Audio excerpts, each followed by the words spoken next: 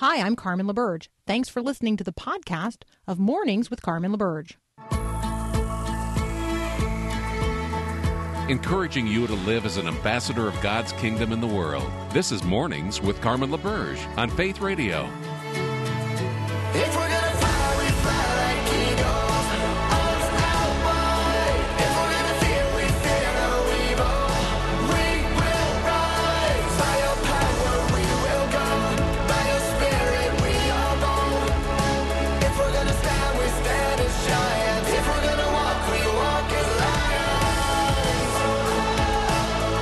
lions. Good morning. It is Thursday, the 6th of February, 2020. It's Thoughtful Thursday. It's Thirsty Thursday. All right, so on Thirsty Thursday, let me lift up a word of the Lord. As always, my provocative thought and question is, where in the Word are you today? Let us be found in Christ, who is the Word of God, and let us then find ourselves in the Word of God, the Scriptures of the Old and New Testaments, that we might encounter God and spend some time in His presence today in order that we might know Him better. It's one thing to love God. It's another thing to like Him well enough to spend any time with Him. So there you go. I'm in Romans chapter 1, and as a member of a particular congregation that is entering into a verse-by-verse study of the book of Romans, I'm probably going to be in Romans for a couple of years. So I'm in Romans chapter 1. This morning I'm at verse 16. And let me just tell you that verse 16 is a verse that you could circle back around to literally any day of the week and any week of the year.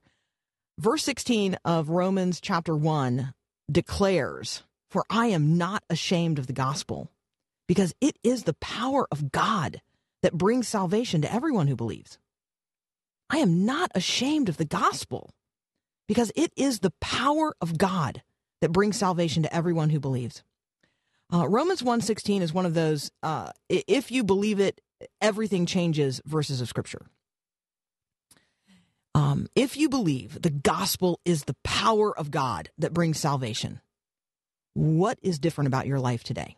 What is different about the way you see things? What is different about the way you see yourself and others? What is different about the way that you live your life in the world that God so loves? If, in fact, the power of the gospel brings salvation. So do you believe the gospel is the power of God that brings salvation? Like, that's a really essential question to start with. And do you believe that the gospel is the power of God that brings salvation to you? And do you believe that the gospel is the power of God that brings salvation not only to you, but to everyone who will be saved? When we think about the concept or the reality of shame, are we ashamed? Are we reticent to share the great power of the gospel unto salvation that we have received? Are we ashamed or reticent to share it with others? So let me just say that I'm with Paul on this one. I am not ashamed of the gospel. I'm not ashamed to receive it. I'm not ashamed to admit that I need it. I'm not ashamed to share it with others, and to acknowledge that everyone stands in the same kind of need together in terms of salvation. So, be thee not ashamed to admit your need for a Savior today. We all need saving. We're all in this together. No one is perfect, far from it. And the enemy would have us live under the condemnation of guilt and shame. The enemy would have us live as people who are ashamed. But what if instead we acknowledged to God that we know our need for salvation, and we accept the gospel that He graciously offers in Jesus Christ, and we accept the power of the gospel to save? What might happen? What might happen? I'm not ashamed of the gospel. It is the power of God that brings salvation to everyone who believes. That's the message for today and every day, as we live as the redeemed people of God in the world that He so loves. Next up, Ben Johnson. He and I are going to talk about the difference between social programs, social good, social welfare, and socialism. That's up next here on Mornings with Carmen.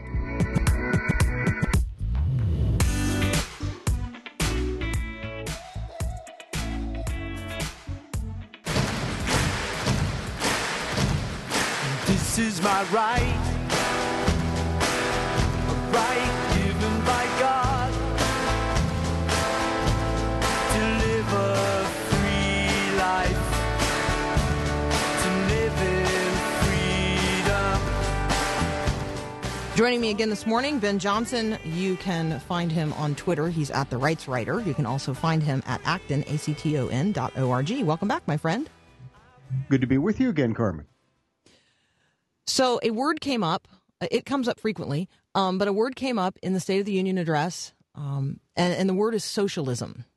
And the President of the United States, committed to steadfastly resist socialism, and yet there were many, many things that were discussed in the course of the State of the Union address that are certainly social programs, and even an expansion of some social programs that might have been a surprise to conservatives watching and listening. So I would love to talk with you about the difference between social welfare, social programs, social good, and socialism. That sounds exciting to me. Socialism, of course, when we think of socialism, we think of something like maybe the Union of Soviet Socialist Republics or communism, when traditionally or apocryphally, Lenin was once asked what communism is, and he says it's socialism in a hurry. So socialism is where we have the complete government control of the means of production. The government is in control of the industries, and it redistributes the wealth. It's literally in charge of the economy. Then there what's known as the welfare state, or Pope John Paul II called it the social assistance state. And this is primarily what you have in places like the Nordic states, much of Europe. These are European welfare states where private businesses are owned by private individuals. However, there's a large amount of redistribution of wealth. For example, the Netherlands, Sweden, these are countries which have very favorable policies toward capitalism, business formation, and they're very entrepreneurial in many ways. But then the government redistributes that wealth through tax credits, tax subsidies, tax incentives for various individuals to perform different kinds of things like child care, credits for going to college, and so on. That's what a social welfare state is, where it's private business, but there's a lot of redistribution. And then you have social programs like Social Security in the United States, or government-run programs like public education, where the United States very obviously mostly capitalist, however, increasingly what might be known as a corporatist kind of government, where there's a lot of cronyism, particularly at the federal level. And the more that the federal government is involved, the greater there is the potential for duplicity or for back scratching, for people to be able to benefit themselves at the cost of others. So these are sorts of the systems that we have. That's not to say that every social program is terrible. Obviously, there are many very good ones. It's simply the case that in many cases, the social program is offered because there isn't a private sector alternative. The government has sort of crowded out the private sector, and we know that generally competition is better, particularly for one of the issues which the president raised, which is school choice, as we discussed last week. So school choice is I think, an example that we could point to, and we could say, I absolutely look at that as a social good, and I feel like helping people who want to go to a school where the Christian worldview and or a classical education is provided, I feel like helping them do that. I know that the language of opportunity scholarship is now at the level of awareness for some people after the State of the Union who before may have not known what an opportunity scholarship is.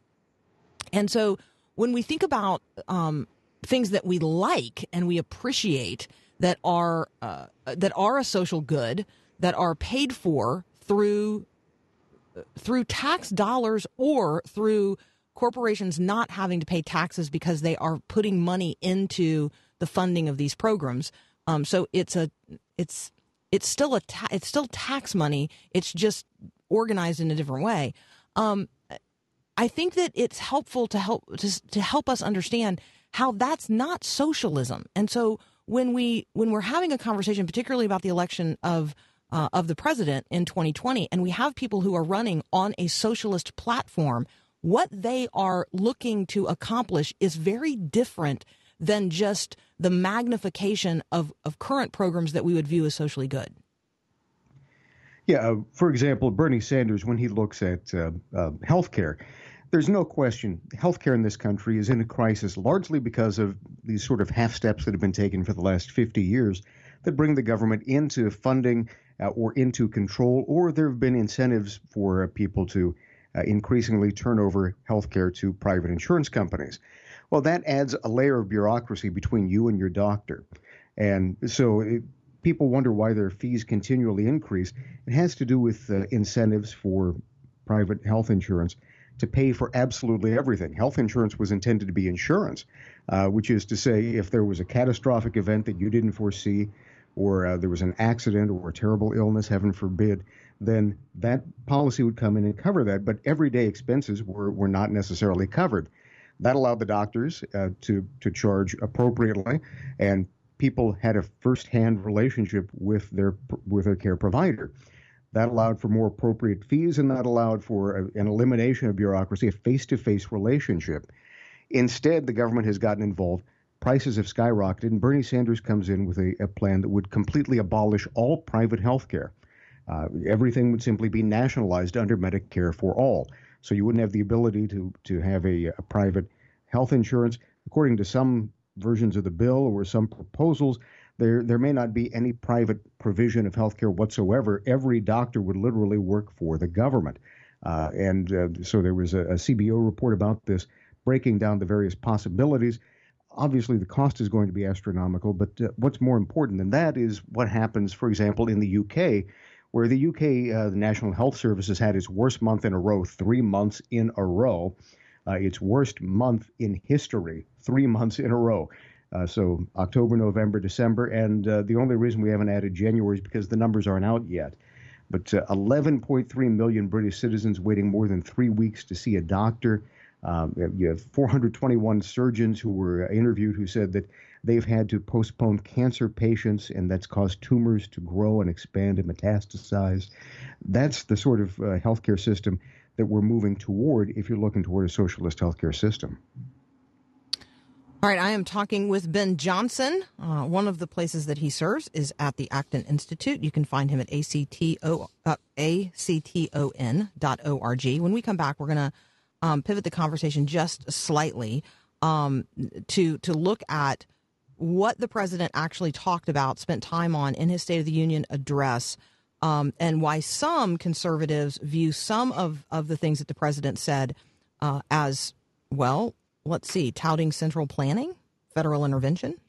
We're going to talk about those things. All right, that's up next here on Mornings with Carmen. Sunrise, waiting on the other side of the darkest night. Don't ever look. Continuing my conversation with Ben Johnson from the Acton Institute.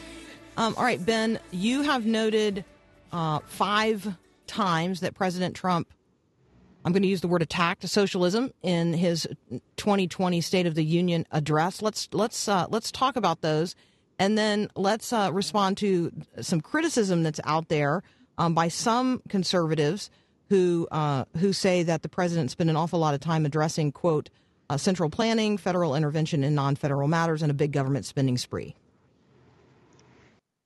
And correct on both points. Where socialism is concerned, I think one of the highlights, it would have been the highlight for any other State of the Union speech, but he had so many outstanding guests, Charles McGee and others, that it sort of got passed over. He introduced the true and legitimate president of Venezuela, Juan Guaido, who is the constitutionally elected president of Venezuela under a Venezuelan constitution, and yet Nicolas Maduro has persisted in that role more than a year now. So during that discussion, he said, socialism destroys nations, but always remember, freedom unifies the soul. By the way, I suspect he misread the teleprompter. I think it meant dignifies the soul, is what he meant to say. And he gave perhaps the most spiritual defense of freedom that I have heard since Ronald Reagan. The idea that socialism is obviously a destroyer. At one point, Venezuela was the most prosperous nation in the country. It's not simply because of the fall in oil prices. It happens to coincide with Bolivarian socialism under Hugo Chavez. It was in decline during Chavez's life and his death, and then Nicolas Maduro has simply rode the ebb tide back into obscurity. But you see that freedom gives us the ability through free choice to dignify our soul, because we're not being forced by the government to do things that are contrary to our conscience, as is the case in so many places, which he named, including Cuba and other nations around the world. He talked about health care. He said that no parent should be forced to send their child to a failing government school. And you had that powerful moment, which I thought was more powerful than Juan Guaido, when he introduced a 9-year-old girl from Philadelphia waiting for the Opportunity Scholarship, gave her the scholarship. So her dreams are coming true there. And Lord willing, you'll have a better opportunity for more children to have school choice. He talked about 10 million people being lifted out of government dependence, which is incredibly important because ultimately when people are reliant upon the government, that's going to bloat the government's size, scope, and its power. The government is going to end up expanding into additional areas, and people will demand that you soak the rich in order to pay for the programs that they rely on. And you were beginning to see that during the worst of the Obama years when the recession was technically over, but there was a jobless recovery. And finally, the last one that I note is simply that when he gave the Presidential Medal of Honor to Rush Limbaugh, and that's, to my knowledge, that's the only time that a Presidential Medal of Honor has been displayed and bestowed during a State of the Union address. When he finished that, he said, "We pray for all who are sick." Remember, socialism is built on dialectical materialism. Karl Marx was very clear that he had no higher power, that all of these, he believed communism flowed from natural laws of economics, which he had observed and quantified. And so the idea of invoking any kind of higher power was completely anathema to him. So socialism and a belief in any higher power, particularly Christianity, which has been the most fervent foe and victim of socialism, is itself a kind of an undermining of socialism. And so I was great to see that he did so. I did think that one of the things that most people didn't see was that Rush Limbaugh came into the chamber in a wheelchair. And when presented with the Medal of Freedom, I think it was a defining moment, not only for the president, but it said a lot. If people can't pray for a person who is sick, if they are shouting down the honoring of anyone who has given his own life in his own way in service to the country, I thought that I know this pivots off of the point that we're on today, but I thought that the response of Democrats who shouted that down was very revealing. There was a lot of bad behavior on display in that chamber. There's no question about it. I thought that was perhaps even more pointed than tearing up the message itself. Here you have a man who is in stage 4 cancer. Lord willing, he will recover, and that's what we pray for. But he may not be long for this world. As you mentioned, someone who's very ill. And whether you agree with him or disagree with him, I think that the proper way to respond to anyone, as I did when Ted Kennedy was ill, and as many have throughout various illnesses, the only way to respond is with good wishes and with prayer. And yet, of course, we see that thoughts and prayers are mocked by certain sectors of society today as being totally useless. So, when it comes to, say, Ruth Bader Ginsburg's health, they may have something to say there. We should be consistent. We should pray for Rush. We should pray for Ruth. We should pray for everyone who's suffering. Absolutely. Yeah. Let us be Christian first, and certainly not partisan in our prayers. And so, Ben, it's always such a great pleasure. It's so helpful. Anything that you want to close with as we really try to distinguish socialism from the social good that we do together collectively as a people, through our process of combining a portion of our wealth and taxes, and then making sure that sort of the least of these don't fall through what should be a legitimate safety net.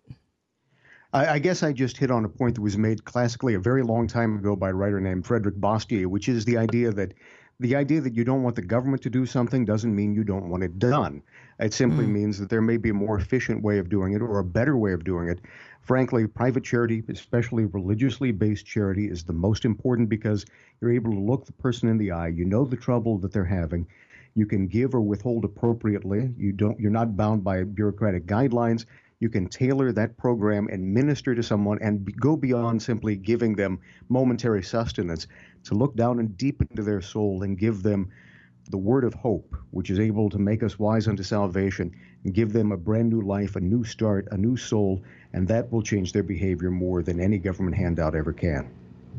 Yeah, absolutely. And a community of hope. Like, right? It's you walk with a community of hope when you are receiving that, not just handout, but hand up and come alongside and walk with kind of assistance that comes particularly through religious-based charities and organizations. So, hey, Ben, thank you so much. As always, we really appreciate what you're writing. You guys can find what Ben is writing at acton.org. Check out his newest post, 5 times President Trump attacked socialism in the 2020 State of the Union.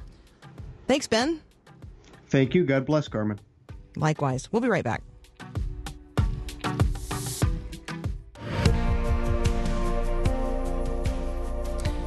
So several weeks ago now, I asked you to share with me if you are a person who has experienced abortion in your past and you have a story of redemption and hope to share with others following that. Many of you responded in various ways, and I appreciate that, so thank you so much. Kay Kiefer is going to be here next. She's going to share her post-abortion restoration story, and she's going to explain to us this idea that post-abortive women are everywhere. We are everywhere.life. Kay Kiefer up next here on Mornings with Carmen.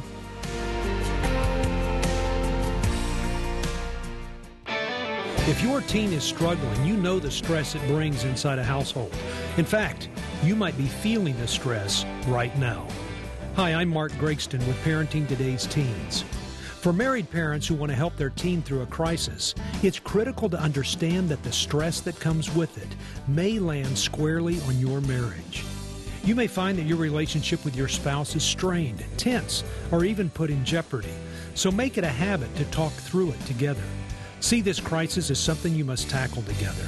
Present a united front, get outside help if necessary, and don't blame each other for the stress in the family. Remember, parenting is not a his or her job. It's an us job. And together, you'll get through it. Looking for more parenting wisdom? Go online to parentingtodaysteens.org or search for Parenting Today's Teens in your favorite app store.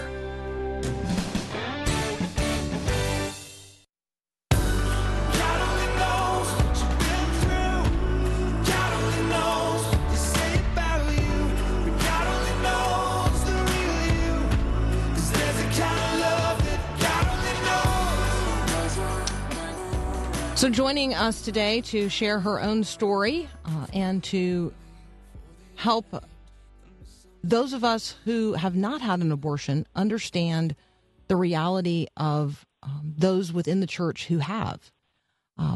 And so, Kay Kiefer, thank you so much for joining us today and responding to the invitation to share your story. Oh, thank you, Carmen, so much for having me on today. Absolutely. Why don't we just start with the invitation for you to simply tell us your story? Sure, I'll do that. When I was 19 years old, I found myself facing an unplanned pregnancy, and it threw me into a panic. And I immediately kind of went into the mode of trying to cover up what I had done. And I thought the way to do that, the way to kind of push the reset button on life and start over would be to have an abortion. You know, we hear all the time about how abortion is the way, or abortion is a decision the culture tells us that is between a woman, her healthcare provider, and her God. The thing that I didn't realize when I did that was that even though other people may not have known what I had done, I couldn't forget. And I also knew that God knew. And that was such heavy knowledge for me. After my abortion, life didn't go back to normal as I thought it would. And I told very, very few people and kept that secret for 20 years. And who's the first person you told, and how did they respond? Well, I had told a friend at the time that I found out I was pregnant, but I really didn't tell anybody else. And then when I started dating the man that I married, our relationship was getting serious, and I knew that he wanted to have children, and I had developed this belief that God was going to punish me by not allowing me to have children, and I felt that I needed to tell him that I had an abortion. The funny thing about that is I told him I had an abortion, but I didn't tell him that I thought that God was going to punish me by not allowing me to have children. And his response was very loving. He didn't. I don't think at that point he really understood the impact that abortion had on me emotionally. So let's talk about that, because there's sort of the issue of abortion, which we think of in fairly political terms, but there's the impact of abortion, and it does not just impact the life that is lost in abortion. It dramatically impacts the life of the woman. And so talk about the impact of abortion on you. Absolutely. I actually have a dear friend, Jody, who she always says that with abortion, Satan is not content with the life of the baby. And once that deed is done, he goes after the life of the mother. And that is true. Women will feel that they have committed the one unpardonable sin, the one sin that is too big or too bad to be covered by the shed blood of Jesus. They will feel that it is the one thing that they can't tell anybody. They will be in church and they will look around themselves and think that nobody else has done what they've done, even though the numbers tell us clearly that that's not true. Many women will suffer from depression and anxiety. They'll have issues in their relationships, their marriage, their parenting. There's a lot of substance abuse involved, and even suicidal thoughts and suicidal action. So I want to read a couple of things from the weareeverywhere.life website, because this is the ministry really that God has given you in this grassroots effort to reach women who are in churches across the country who have been negatively impacted by a past abortion. And, you're acknowledging here that an estimated 1 in 4 American women will experience abortion by age 45, which means that there are women in every church sitting next to us in church, sitting next to us in Bible study and Sunday school, our neighbors, our friends, members of our family, pastors' wives, business owners, stay-at-home moms. I think that when we begin to think about abortion as something that has touched, that has been experienced, the impact goes far beyond the 1 in 4 women who have actually experienced an abortion, because the impact is on every relationship they ever have after that. So Absolutely. invite women who have had an abortion in the past, invite them into this healing and restoration, that is this wholeness that's possible in Jesus. Mm-hmm. Yes, and part of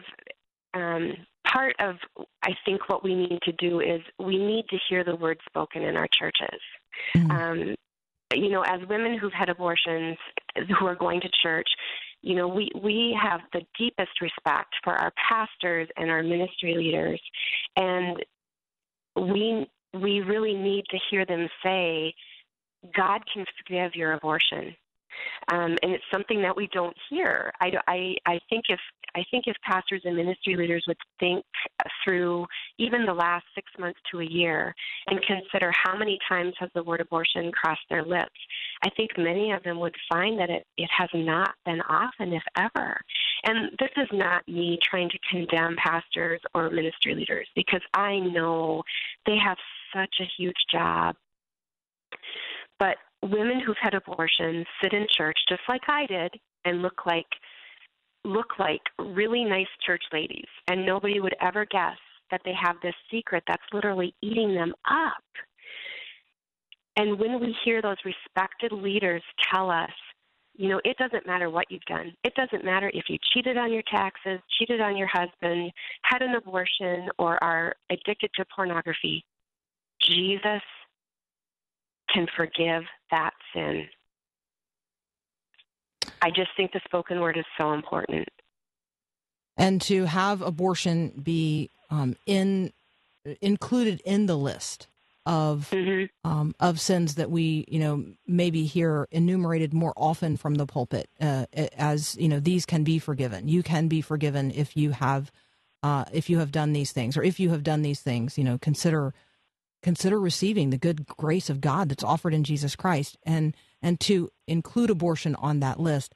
I suspect, Kay, that there are some people who hear the word abortion spoken not only from the pulpit, but in other places and spaces within their church, but it is not spoken in the way that we're talking about now.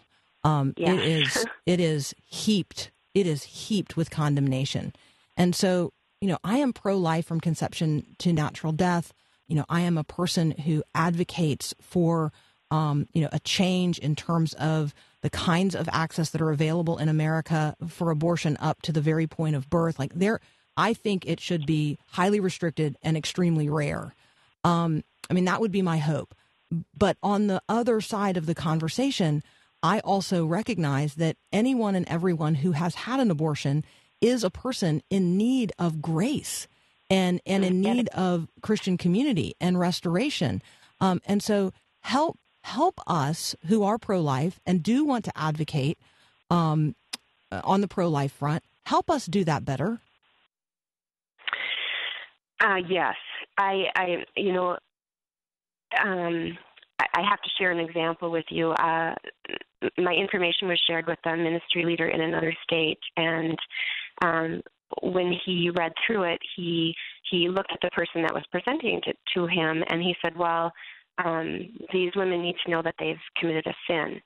And that was a little breathtaking for me to hear, because what he doesn't understand is that many women feel they're going straight to hell. They know they've sinned. And it's a very fine line in churches. And again, this speaks to the difficulty of being a pastor and the heavy weight of the responsibility of being a ministry leader. It is a fine line, because the truth about abortion needs to be spoken. The truth, the horrific loss of innocent life needs to be spoken. People need to realize that we're missing millions of humans. But with that, I think that ministry leaders need to really seek God's guidance and pray and ask, how then do they couple that message with those words of grace and mercy and forgiveness that post-abortive individuals need to hear? It's important, because if there's a pro-life message spoken in church on a Sunday morning, and it's wholly focused on the loss of innocent life, what happens after a sermon on Sunday morning? Everybody leaves the sanctuary and clusters in groups, and they talk about it. And you'll hear things in those groups like, who would ever do that? Like, what kind of a woman would choose abortion? Well, there's a woman standing in that circle who had an abortion years ago, and nobody knows about it. And when she hears those statements, she believes with all that's in her that she needs to hide her secret deeper than ever. And so I think even to have individuals, individual Christians and ministry leaders alike, really just think about the words that they speak, because you don't know. Post-abortive women, we feel like we're wearing a scarlet letter, but nobody can see it. Nobody can see it. Hey, Kay, we need to take a brief break, but when we come back, let's continue this conversation. I also want you to address maybe I'll just ask the question this way: what about men? So we're going to come back and continue our conversation with Kay Kiefer, and you can check out the resources. We are everywhere.life. We'll be right back.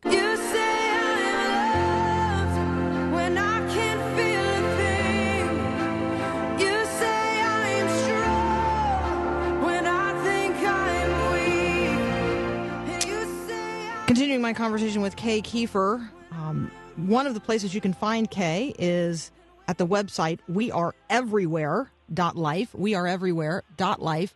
If you click on the resources tab, one of the things that you'll find there are a list of Bible studies for those who are post-abortive. And as a person who has been interested in this conversation and interested in the real healing, restoration, wholeness that is possible after abortion, I can tell you that finding a website where things are aggregated in this way, not only for women but for men, was a wonderful surprise and delight. So, Kay, thank you for the resources posted at the website. The letter to pastors is really impactful and powerful. I'd love to just have you reflect for a moment on what about men? What give us a word for men related to this. My heart just hurts for men who have been involved in abortion, and it's kind of a really interesting thing when you think about when a woman becomes pregnant. She is really in the driver's seat about the outcome of that pregnancy. Unless she chooses to make an adoption plan, if she chooses to make an adoption plan for that baby, she needs to have the father's consent. Other than that, she can choose to either carry that pregnancy to term, or she can choose to terminate that pregnancy without any, He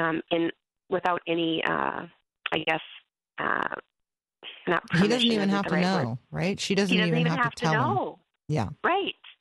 So for men, there's a wide spectrum, everywhere from the man who may never know that he had a child, or he may find out somewhere along the way that he had a child that was aborted.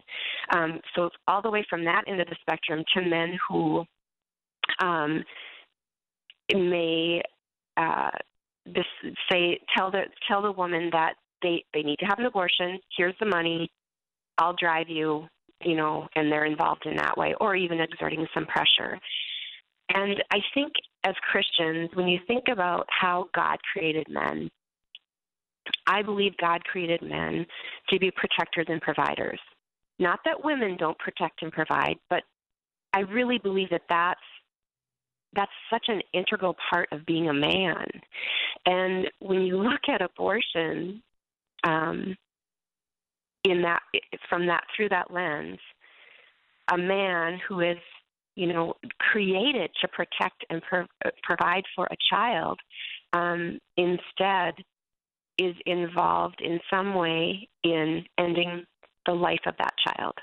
And again, the most defenseless life, the life that cannot advocate for itself. And any time as individuals created by God, when we go against the way that we were created by God, and it's the same for women. I mean, we have this unique ability to nurture a growing child inside of our bodies, and when we go against those things, it creates a great deal of emotional, mental, and spiritual distress. They may not admit it right away, but it definitely can. There have been men that have been outside of abortion clinics who have been trying to stop women from going in to abort their babies. And those men can be arrested, basically, if they interfere with the process to a degree that the authorities feel that it's, a crime or illegal. But I think that, when you look at our society as a whole right now, men are not getting a lot of respect. And I think that abortion has added to that problem. Mm-hmm. And abortion in a man's life means he doesn't have to take responsibility. He doesn't have to protect. He doesn't have to provide. And again, that doesn't work. It doesn't work because it goes against God's design. And beyond men, think about the people who are involved in the abortion industry. At some point, when they start to realize, if they start to realize what the truth is about what they're doing, I mean, imagine the tremendous guilt and shame and regret that is involved in their lives. Absolutely. And I think Kay and I both want to say to you right now, if you're listening, even that is not beyond the blood of Jesus. No. And so if you're listening right now and you are post-abortive, you are a woman, you are a man who has been involved in abortion, you are an abortion provider, you are a person who has been engaged in the abortion industry, Kay and I want you to hear right now, that is not beyond God's scope of forgiveness.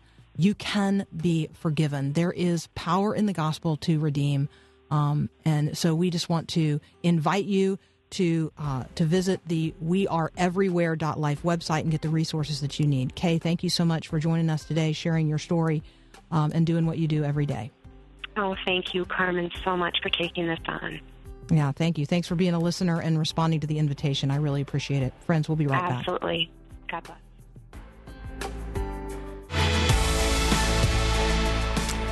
Friends, let's remember that the gospel is the very power of God that brings salvation to everyone who believes. We got another hour up next. We'll be right back. Thanks for listening to this podcast of Mornings with Carmen LaBerge from Faith Radio. If you haven't, you can subscribe to automatically receive the podcast through iTunes or the Google Play Music app. That way, you never miss an episode. It's also available anytime at myfaithradio.com.